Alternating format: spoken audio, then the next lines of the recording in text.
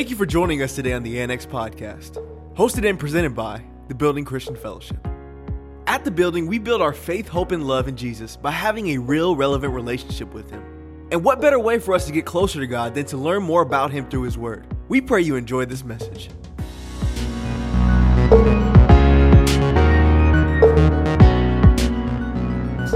He's so good that even in my mistakes and even in my imperfections, God says I can still do something with that. God is so good. God is so good. Somebody take my phone when you go down and take my God is so good. Hey, everybody. Today, Pastor John's not here. My name is Pastor Kaiya. So glad you guys are here with us today. I'll be bringing the message today. Pastor John will not be back next week. I think Minister Ativa is on next week. Let's go. Let's go. I want to greet all of you who are joining us online. We want to say we love you. You are a part of us, just as much a part of us as those who are in the room today. And so I would love if every single person on the chat will just type in where you're joining us from online. We greet you. We send you blessings. Don't forget to download the app and go through Growth Track. All right? We'll be looking for that. Our scripture text today will be Matthew chapter 5, verses 13 through 16. Let me put my glasses on so I can see what the Lord is saying. Matthew chapter 5, verses 13 through 16. I'm reading from the New King James, and it says this. You are the salt of the earth. But if the salt loses its flavor, how should it be seasoned? It is then good for nothing but to be thrown out and trampled underfoot by men. You are the light of the world. A city that is set on a hill cannot be hidden, nor do they light a lamp and put it under a basket, but on a lampstand, and it gives light to all who are in the house. Let your light so shine before men that they may see your good works. Father in heaven, amen. Pray with me. Heavenly Father, we thank you so much for the opportunity and the privilege to be in your house today. God, I ask, Lord God, that you take the little bit that I have and the little bit that I am, God, and you multiply it the same way you did the fish and the loaves. God, I give it to you sacrificial, God, and I ask, Lord God, that you breathe on it. If you don't breathe on it, if you don't touch it, if you don't move it, God, it means nothing. So, Father, we ask, Lord God, that you will have your way. Take center stage in our hearts and in our minds and in this sanctuary today. Let me step back and you appear. In Jesus' name, amen, amen, amen, amen. All right, I want to honor my husband, Pastor John, who's not here today. I'm preaching today in his stead. He's preaching out today at another church, and so he's with another fellowship today, and so we send our blessings to him wherever he is. A couple of guys went with him, just security details, just to keep the women away, because they be trying. So I told him, I said, Charles, listen, Charles, listen. 2 feet. Women past the 2 feet mark, just wrap them up. Just fold them up. Just fold them up like a towel. Charles said, I got you. So he got a couple of guys with him on security details, so don't worry, y'all. The women won't get him.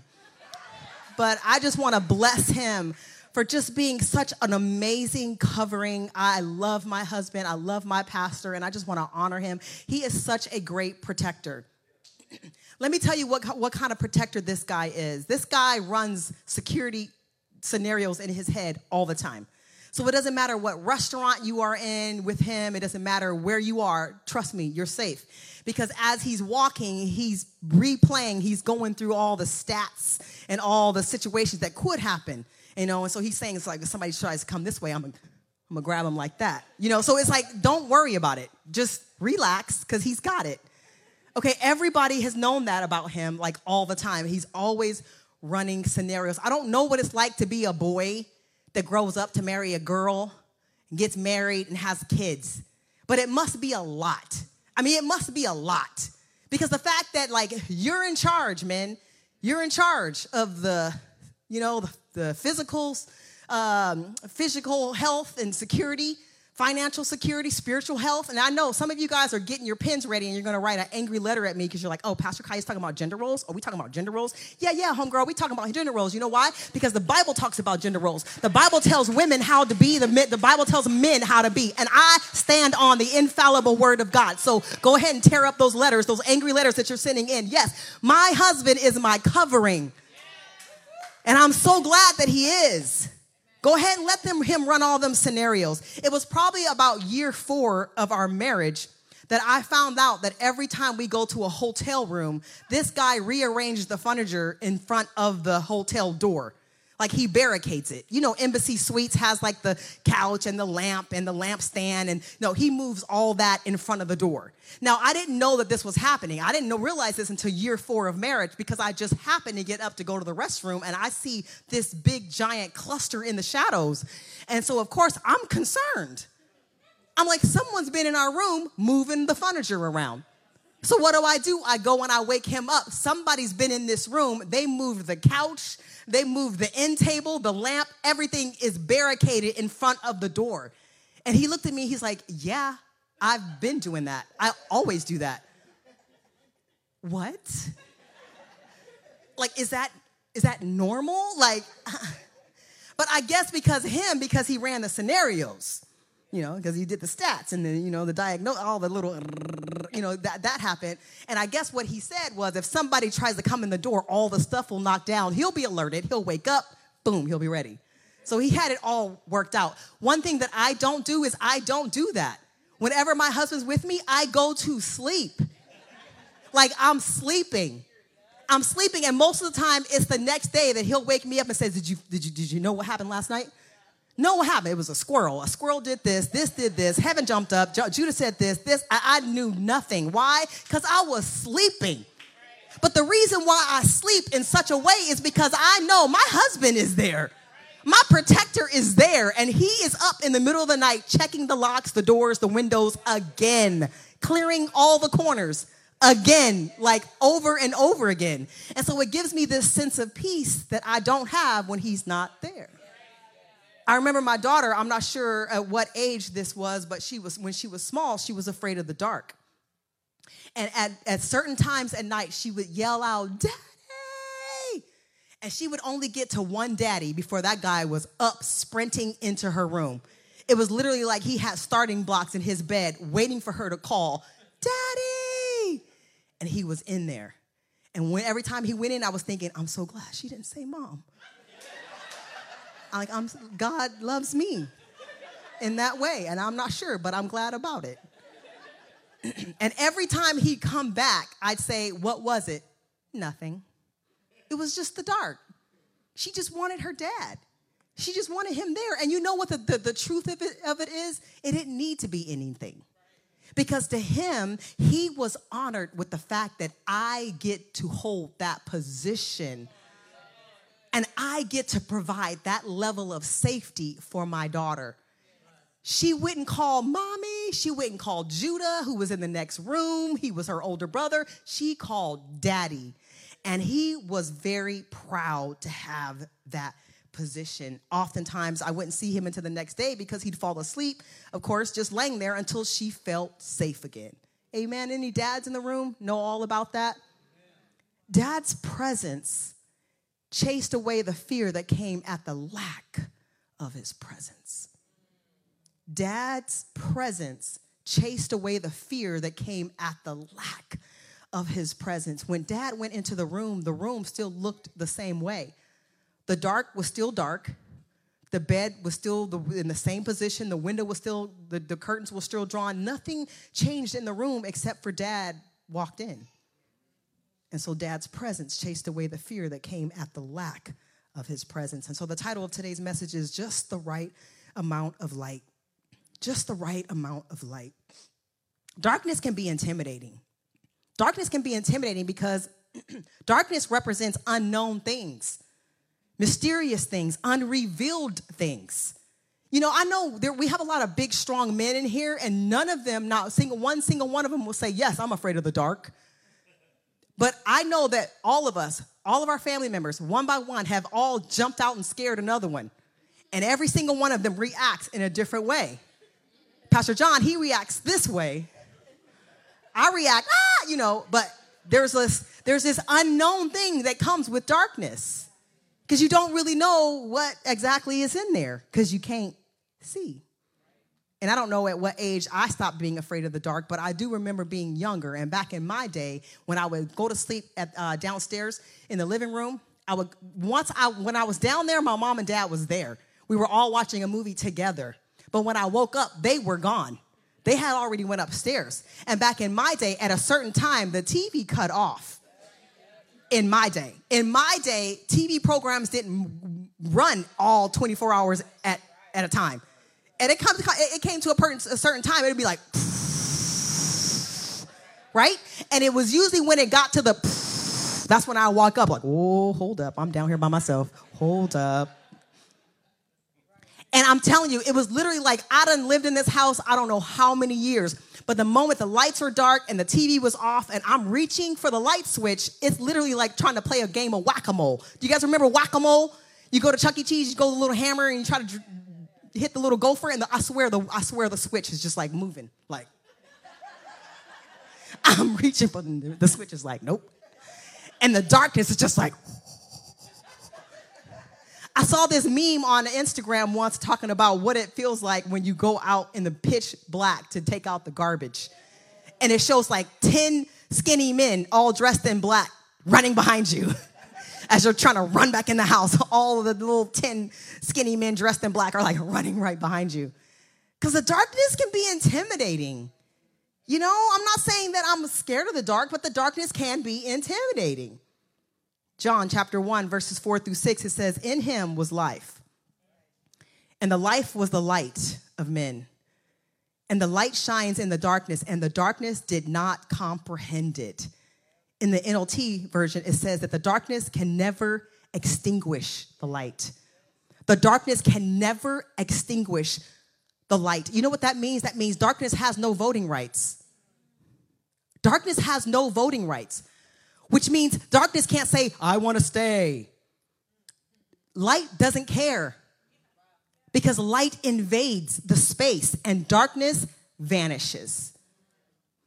Darkness has no voting rights or no authority that supersedes God's light and authority. The light can never lose against the darkness, and the darkness will never overcome light. Every time I walk into a dark room, I'm never surprised that I'm greeted by darkness. It's no big deal. Why? Because I just flipped the switch. It's no big deal that this room is full of darkness. I just flipped the switch. No big deal, right? Right, because the moment light appears, darkness flees, shadows flee, uncertainty flee, anxiety flee, turmoil of what could be in the deep dark of the darkness, that flees too. Which reminds me of a scripture, resist the devil and he will.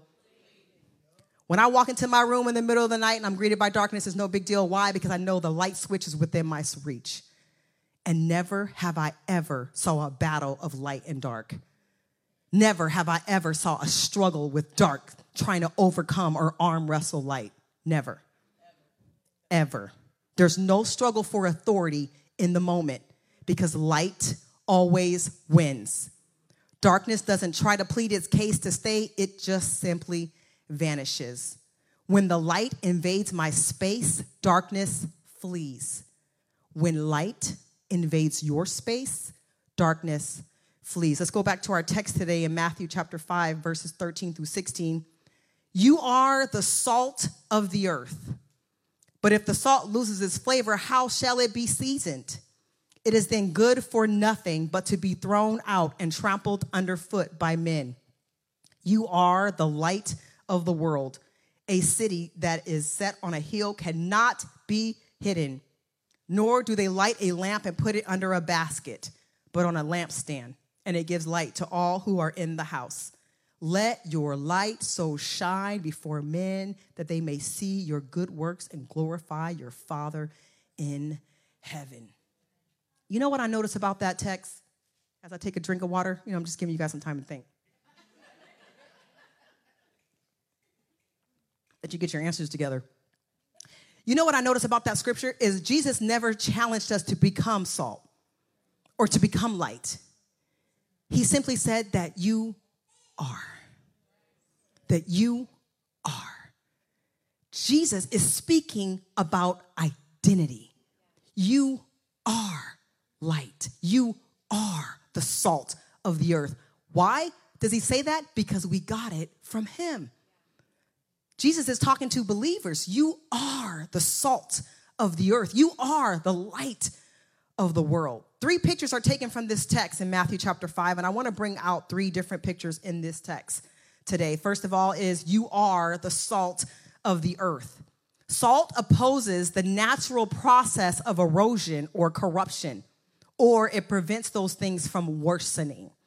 Okay? So the world is passing away. How many know the world is passing away? If you don't believe it, pick a flower or just look at a flower, and pretty soon the flower is going to be dead. Like, it's kind of sad. Like, everything that we're like, oh, that's so beautiful. It's like, and it died. Like, everything in this world is passing away. I'm 46 or 45 or something, and I'm telling you, I can feel it in my body. Like, stuff is just not the same as it was before because there's a decaying process that's happening in my body. I don't care how much gut health supplements I do, how I work out. I don't care how much water I drink. There is a process that's happening, and I feel it when I get up in the morning. I'm like, oh, something's happening. Every day, we move closer to the finality of the truth that this earth will pass away. Judgment is coming to the earth. Somebody say, but the salt. But the salt. Because the earth is seasoned with God's people, judgment doesn't come as swiftly as it would if there were no seasoning on the earth. Okay, I'm going to break this down because some of y'all is like, what? I don't get it. Take a tri-tip from Costco. Take a tri-tip from Costco that's not seasoned and put it in the fridge. And then take a tri-tip from Costco and season it. You know, a little salt and put it in the fridge. The one that's seasoned is going to last longer. Both tri-tips is going to pass away. There's no saving the tri-tip forever. Both of them are going to pass away, but the seasoned one, its judgment will come a little bit longer and farther out because of the seasoning. It reminds me of the story of Abraham in the book of Genesis, chapter 18. Book of Genesis, chapter 18. If you guys remember, I like to use texts and stories that everybody know because that way the media team's not mad at me that I have 35 different scriptures. So go with me to Genesis 18. You don't have to turn there because I don't know what scripture it is or exactly what address, but y'all know what's in there. Okay, y'all remember the story about Abraham. And then remember the angels came to visit Abraham. And Abraham ran out and he says, oh my gosh, let me wipe your feet and wash your feet and give you something to eat. And he told Sarah, go make them some bread. And he allowed them to eat and they ate and, they sat around. And the Bible talks about how Abraham kind of stood far off. Like he was a really great host. And I think that was a really great picture too. We should be like that. Like he didn't even know who they were. But he was like, I'm going to wash your feet and I'm going to serve you up something good. Sarah, go make some bread. And bread takes a second. I'm like, for who? Who is these people? I gotta put the yeast. I gotta wait for it to rise. I gotta bake it. Like, who are these people? But she didn't ask no questions. Fully submitted. We should take something from that. Fully submitted. Okay, so Abraham goes and he serves these people and they're talking. And the Bible talks about how after they ate, it was really wonderful because after the hospitality, I believe the angels and the Lord revealed themselves to Abraham. If you guys remember the text. And the Bible talks about the angels were like, we're going to destroy Sodom. It was like one of those after meal stretches like, that was great. We're on our way to go destroy Sodom. We just thought we'd let you know. We really appreciate the food, too. Really, that was nice. And the Bible talks about that the angels went on ahead, but the Lord stayed back and spoke with Abraham. And so it was really wonderful picture. You guys should read it. About God and Abraham were literally just walking. The Bible talks about Abraham wanted to walk with the Lord for a way just to make sure he's seen himself off okay. That was awesome. That was awesome. It reminds me of Grandma Butcher. Like, she will never let you leave her house. She's going to walk down the driveway. You riding away in the car. So we know Grandma would be like that too. So Abraham, he's walking with the Lord. The angels already went ahead towards Sodom. And Abraham knows he's got people in Sodom and Gomorrah. If you guys remember, Lot was there, his nephew. And so Abraham's probably thinking, how am I going to say, don't do it? So they're walking, and then he says, Lord, if I can, Can I just, if there's like 50 righteous people, will you not destroy Sodom? And God says, sure. Yeah, if there's 50 people, I won't destroy it. Abraham's like, oh, that was great. I shoot my shot. It was great. So, well, what if there's 40 people? And on again, Abraham would apologize for, disturbing the creator of heavens and earth with these questions. But he's like, but since you've entertained me so far, Lord, if there's just a few, will you spare the city? And God was so good because, every time he asked that question, the answer was yes. If there was a certain amount of seasoning in Sodom and Gomorrah, the city would have been spared. But the bad part was there was none. But God was so good, he still spared Lot. But the problem is what I'm seeing in this picture is I see Jesus saying, but I have people there. Do you guys recall in Matthew 24, verses 36 through 37, it says, but of the day and hour, no one knows. It was talking about final judgment when the earth will pass away. But of that day and hour, no one knows, not even the angels of heaven, but my Father only. But as the days of Noah were also, so will the coming of the Son of Man be. No one knows exactly when that time is going to be, but the hope is that there's enough seasoning and enough salt to preserve it just a little bit longer. But in the meantime, there's seasoning on the earth. Somebody say there's seasoning. There's seasoning on the earth through the salt of the saints. John 4:23 says, God is looking for those who will worship in spirit and in truth. When we worship the Lord, we can never get more salty than in worship. The next point I want to bring out is that you are the light of the world. Light gives the gift of guidance so that those who are lost can find their way in the path back home. Psalms 119 and 105, it says, your word is a lamp unto my feet and a light unto my path. The footsteps of a righteous man is ordered by the Lord. Amen. Light reveals things. It unveils the kingdom of God that is hidden inside every single believer. Spurgeon said this. Spurgeon said this about Christians who try to hide their light. Spurgeon said, Christ never contemplated the production of secret Christians whose virtues would never be displayed, pilgrims who would travel to heaven by night and never be seen by their fellow pilgrims or anyone else. Undercover Christians, y'all, undercover Christians has and never will be a part of God's plan for this world. We are not in God's witness protection program. We are not in God's witness protection program. He's actually looking, is there anybody that will worship me in spirit and in truth? Is there anybody that will raise their hands? Is there anybody that'll hold on to my word? Is there anybody that'll pray? Is there anybody that'll seek me out and seek the truth of the matter? Is there anybody? Because if so, I'm looking for them, not them that are hiding, but them who are able to step into dark situations and says, I will worship you here. The story of walking into a gym. I walk into a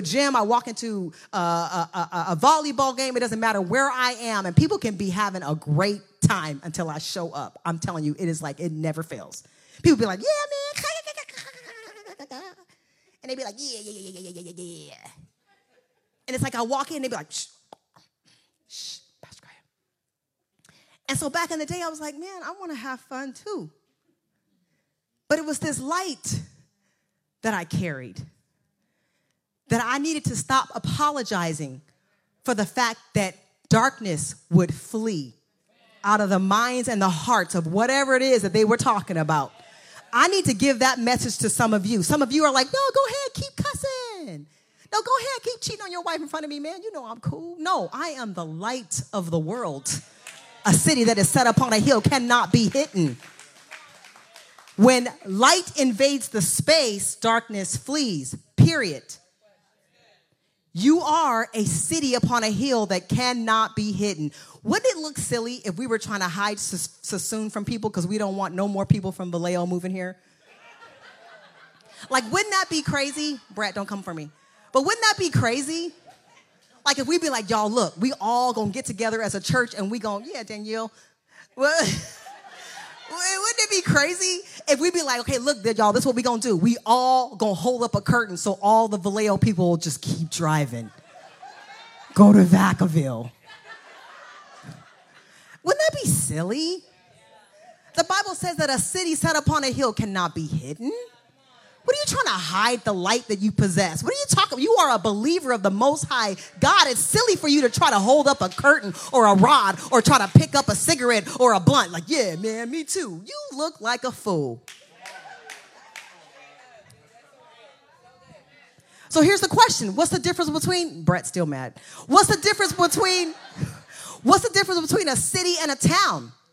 Who knows? Okay, because the Bible talks about a city set upon a hill cannot be hidden. What's the difference between a city and a town? Does anybody know? No one knows. I did the research.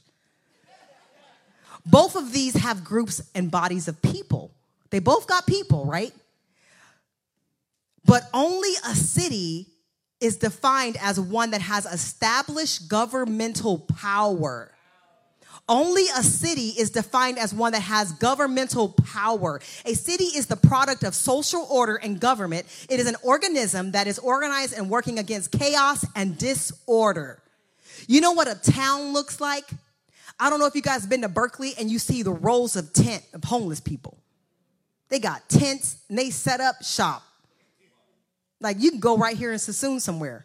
They got tents and all kind of, some of them got little air fryers, little skillets, little hot plates. Like they setting up shop. That's a town. You know why? Because they have no power over who comes and who stays. They have no power over that space. The moment someone tells them to move and flee, they've got to go. Why? Because they have no governmental power.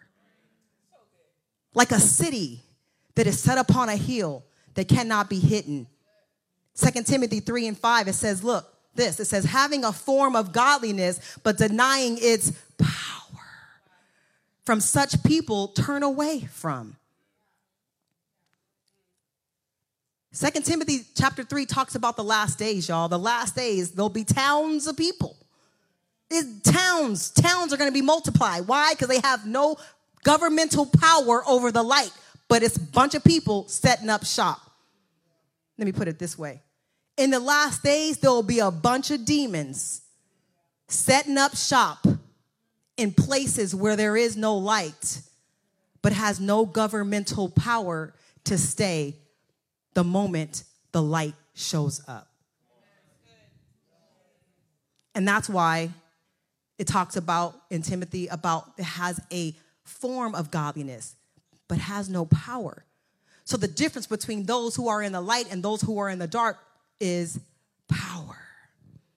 The kingdom of darkness, demons, all them demons has no governmental power in your house, in your mind, in your heart, in your children, in any place that you inhabit when you have the power to cause them to flee. Luke 17:21, it says, now when he was asked, he meaning Jesus, now when he was asked by the Pharisees when the kingdom of God would come, he answered them and said, the kingdom of God does not come with observation, nor will they say, see here or see there, for indeed the kingdom of God is within you. I'm trying to make the point, you guys, that it's not always about we better call Pastor John and Pastor Kaiya to come pray over this house because there's some stuff going on. The kingdom of God is within you. You are the salt of the earth. You are the light of the world. Light equals the revelation of Jesus Christ. Light means revelation of Jesus Christ. Revelation means to reveal Christ. Reveal Christ. Jesus said, when you've seen me, you've seen the Father. Remember that time in scripture, he was super irritated because the disciples were real comfortable around Jesus. And so they decided to start asking some questions about God. And Jesus got agitated. You know why? Because he's like, I've been with you this whole time. Don't you realize that when you've seen me, you've seen the Father? Why is that not our declaration? When someone's like, I just want to know what Jesus is like. What? When you've seen me, Christ has been revealed.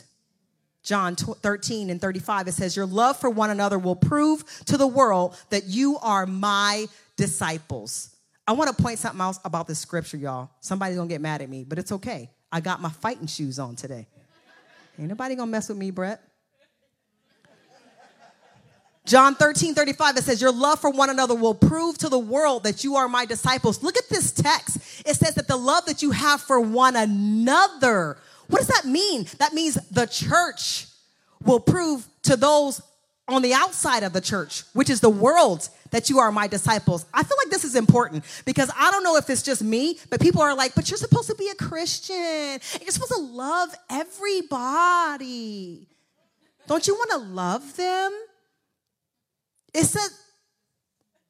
It says your love for you have for one another will prove to the world, which means my love that I have for Minister Atira is going to prove to Tyrone and them, Buki and them, the homeless encampment, that I am Jesus' disciples, which means my love for the church and the love that the church has for one another will prove to those who are outside the church that we are his disciples. I don't have to go around proving myself to the world. I don't have to go around proving myself to people who deny Christ. I don't have to prove myself to people who are the world and don't want to accept Jesus at all. I don't have to lay down my life for them to trample on me. No, the love that I have for the church will prove to the world that I am one of his disciples. You will know us by our love that we have for one another. God's saying, when you've seen me, you've seen the Father.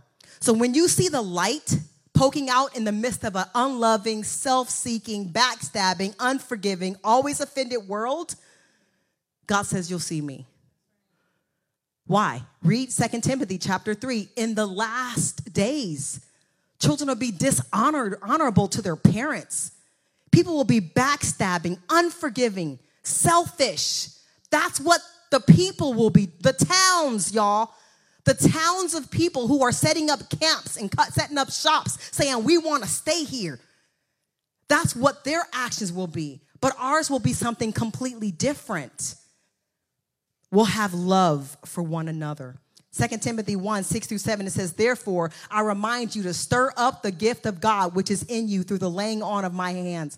For God has not given us a spirit of fear, but of power and of love and a sound mind. Listen, you are just the right amount of God's presence, just the right amount of God's light to unveil, to protect, and to preserve those around you.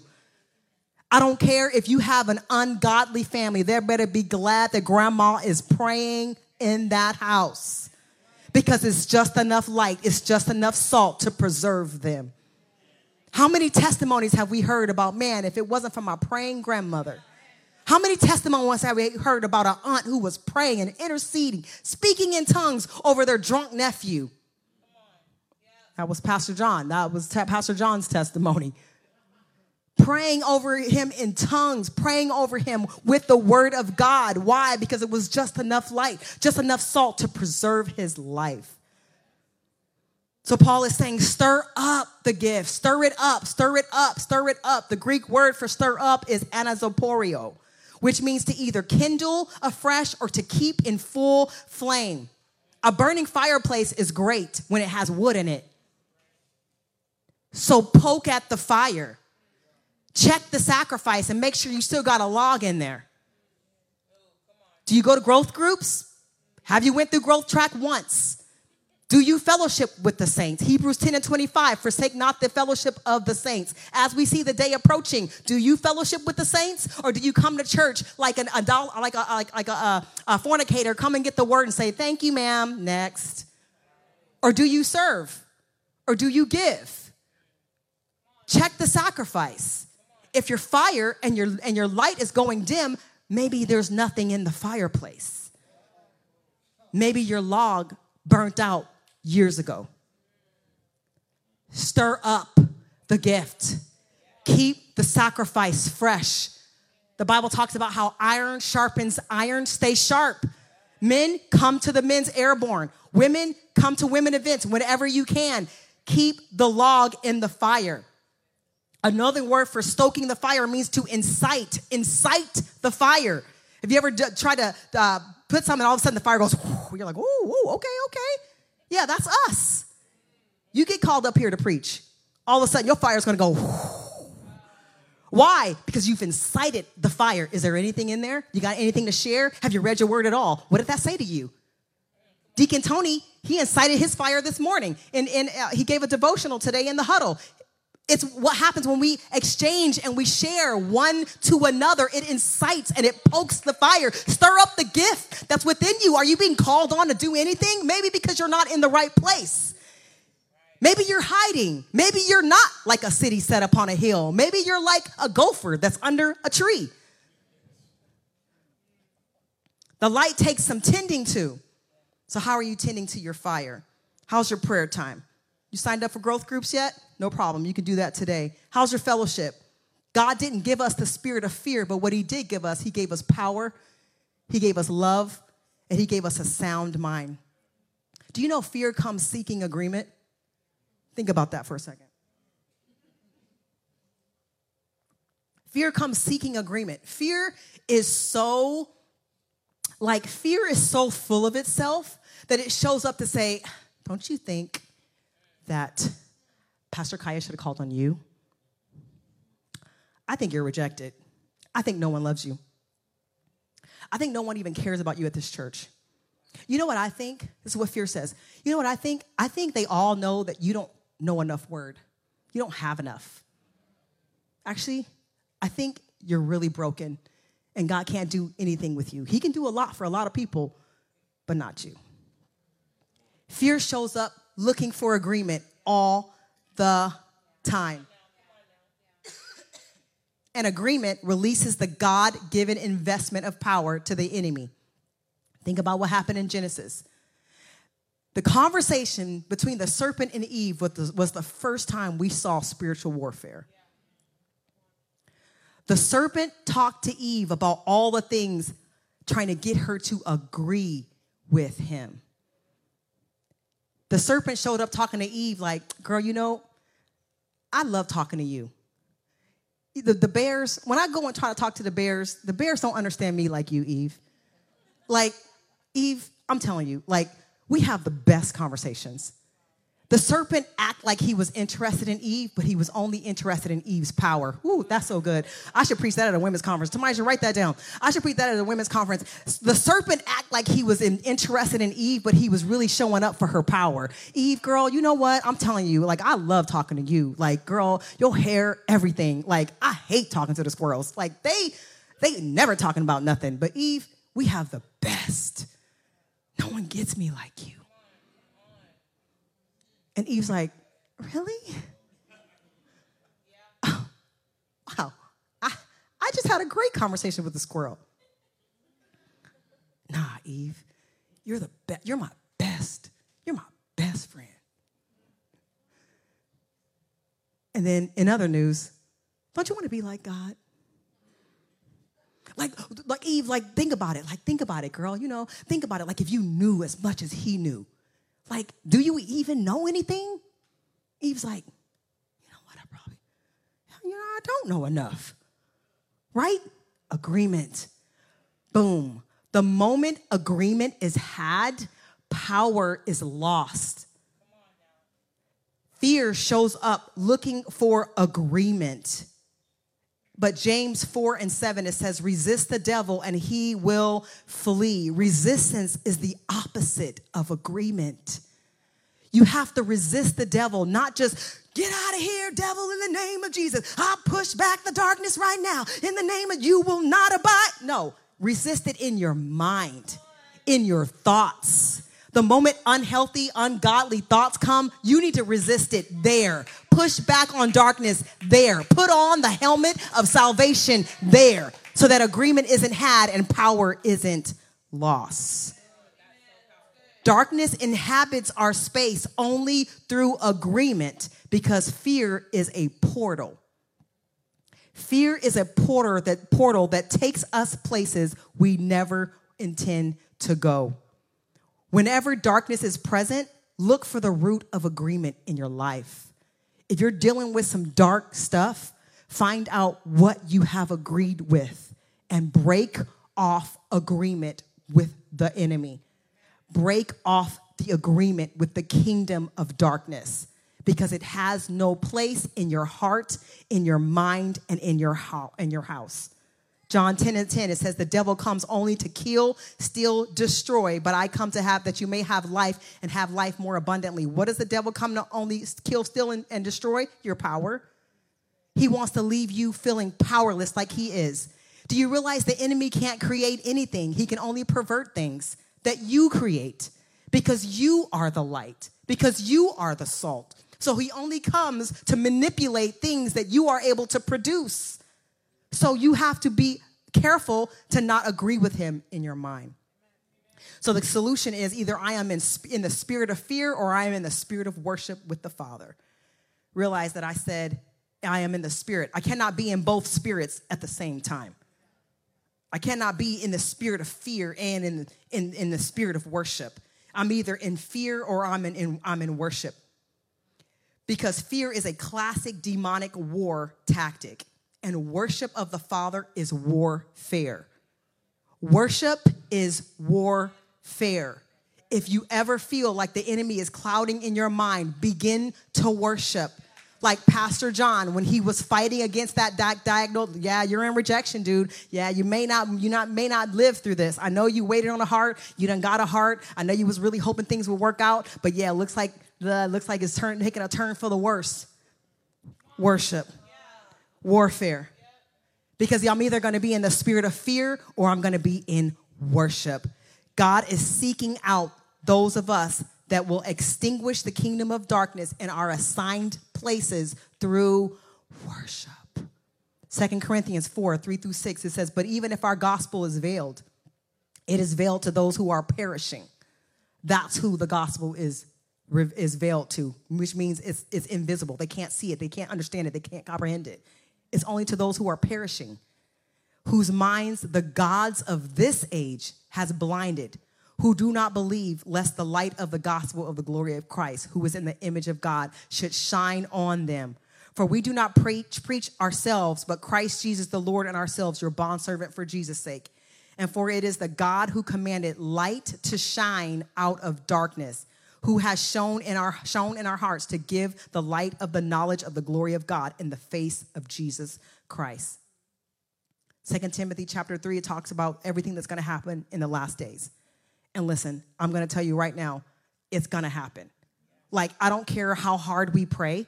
I don't care how wonderful our songs sound. If 2 Timothy chapter 3 says in the last days these things will happen, these things will happen. That people will fall away from the truth. That people won't endure sound doctrine. That they will be lovers of themselves. But in the meantime,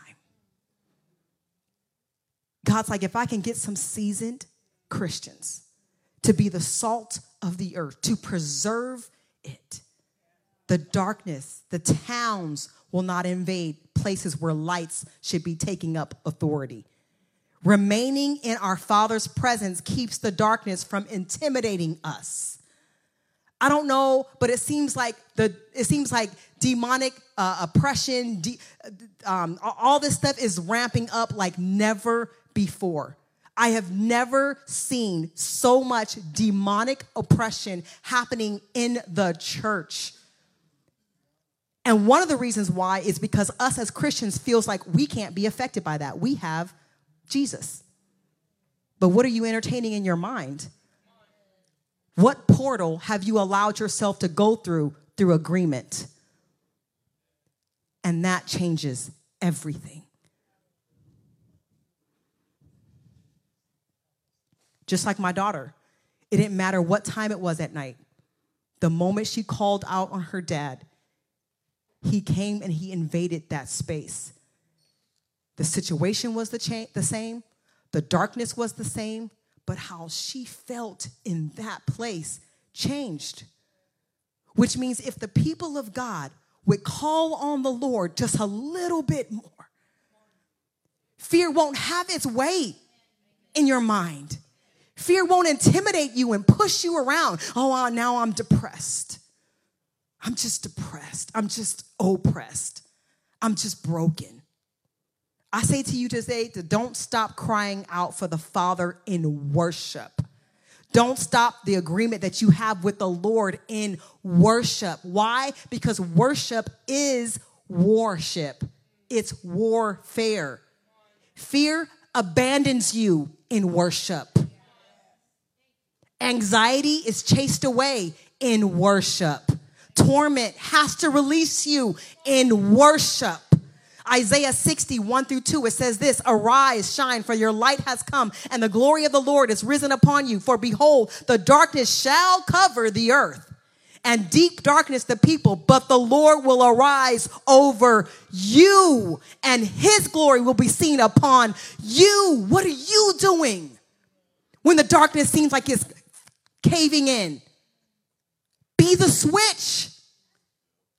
A jeweler, when he examines the excellence of a diamond, he doesn't put it next to another diamond. No, he puts it on the darkest backdrop that he can find to see the light shine out of that diamond like never before. And God's saying, I don't care how dark it gets, according to 2 Timothy 3. I don't care if your children are unloving. I don't care if they are dishonorable. I don't care if people are backstabbing. I don't care if people are liars and lovers of themselves. I will put you on the darkest backdrop of this light, of this life, of this world, and I will see your light shine like never before. And I'll say to my people, look at my people being salty and being the light of the world.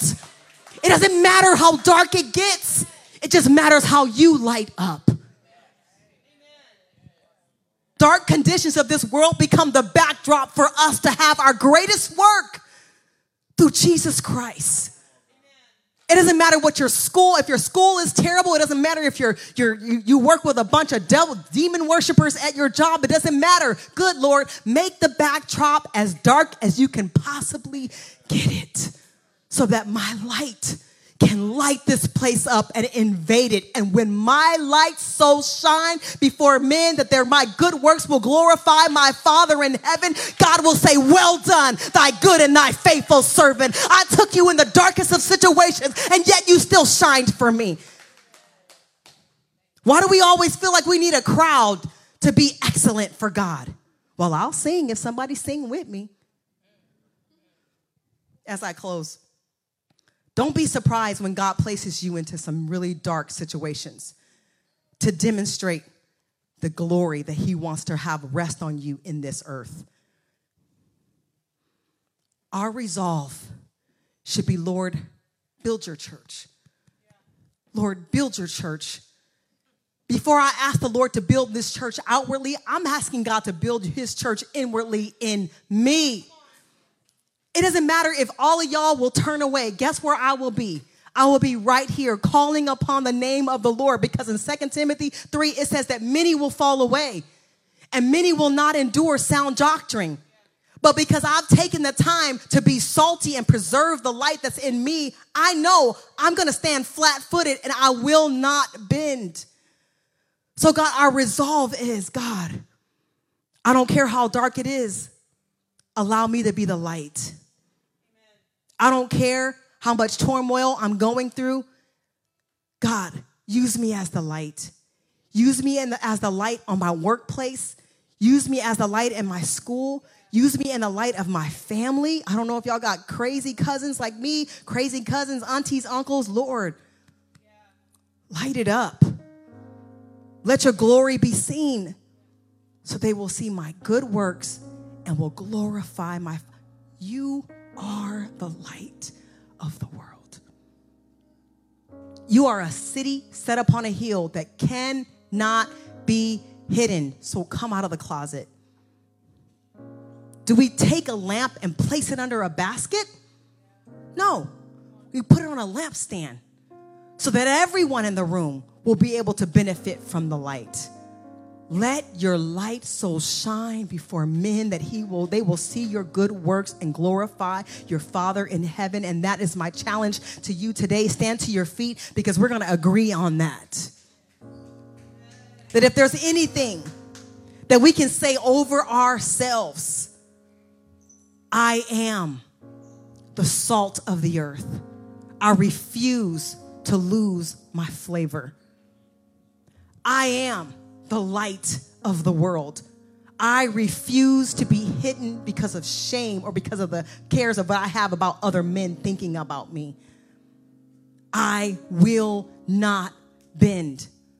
The Bible talks about that in the last days, yeah, many will turn away, but the Bible also says that there will be a remnant. Do you know what a remnant is? It's a fragmented piece of something that was once whole, which means if I take this shirt and I just cut off a piece and the shirt is thrown away, but I hold on to this little bit of piece, that's a remnant. And so in the last days, we're going to be holding this remnant. And maybe we'll daydream about the days of old when the church was still full and the church was still established and people were still believing and pressing forward and pressing toward the word of God. Or maybe we'll just be believing that the Lord's going to do a mighty work through the remnant against the backdrop of the most ungodliest of situations. But do not give up your power. I started to put this in my notes, and I don't know where it is. But do you guys remember the man with the son? They came up to Jesus. This is really heavy on my spirit. The man that came up to Jesus, whose son was possessed. And the Bible talks about the dad explained that sometimes the spirit will throw my son into a fire or to try to drown him in water. And so the son says to Jesus, can you help him? And Jesus says to the father, this is super important, you guys. Jesus said to the father, I can if you believe.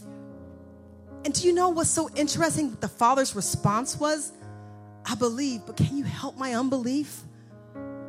What's interesting about that scripture is that the dad had this situation with his son, but it became a situation about the dad.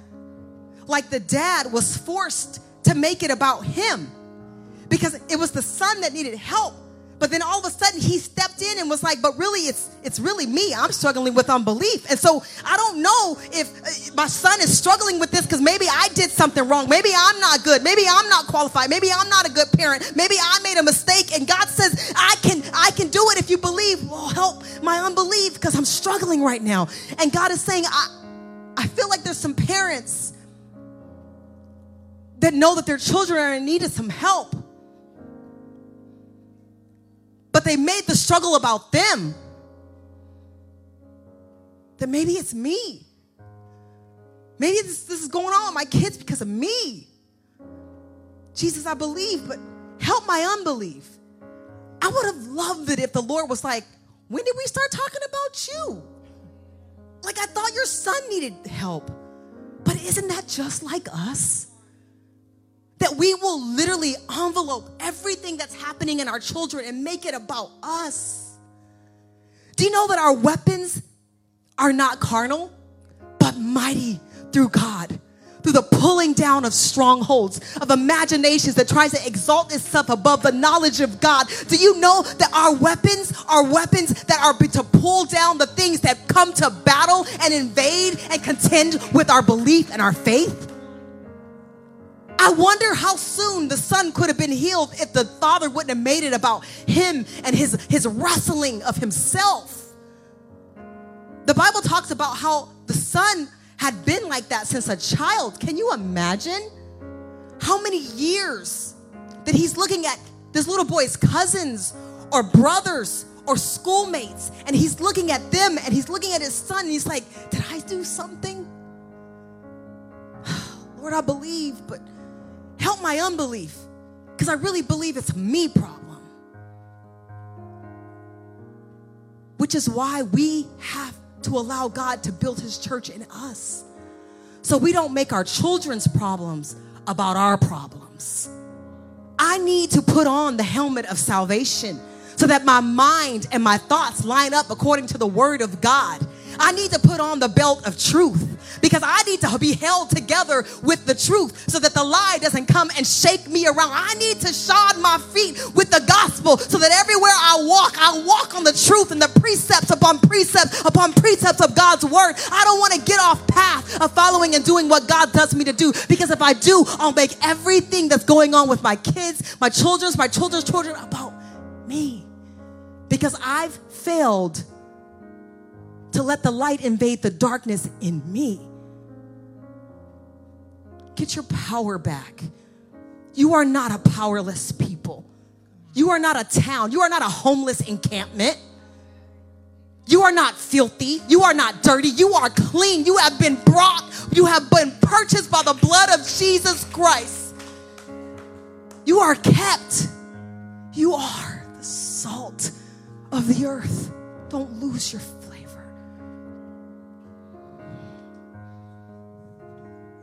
If there's anybody here today that says, you know what? This is for me. And I want my power back. No longer do I want the darkness to intimidate me. Tell me to run when I should be standing firm. Tell me to sit when I should be standing. Tell me to be silent when I should be speaking and proclaiming.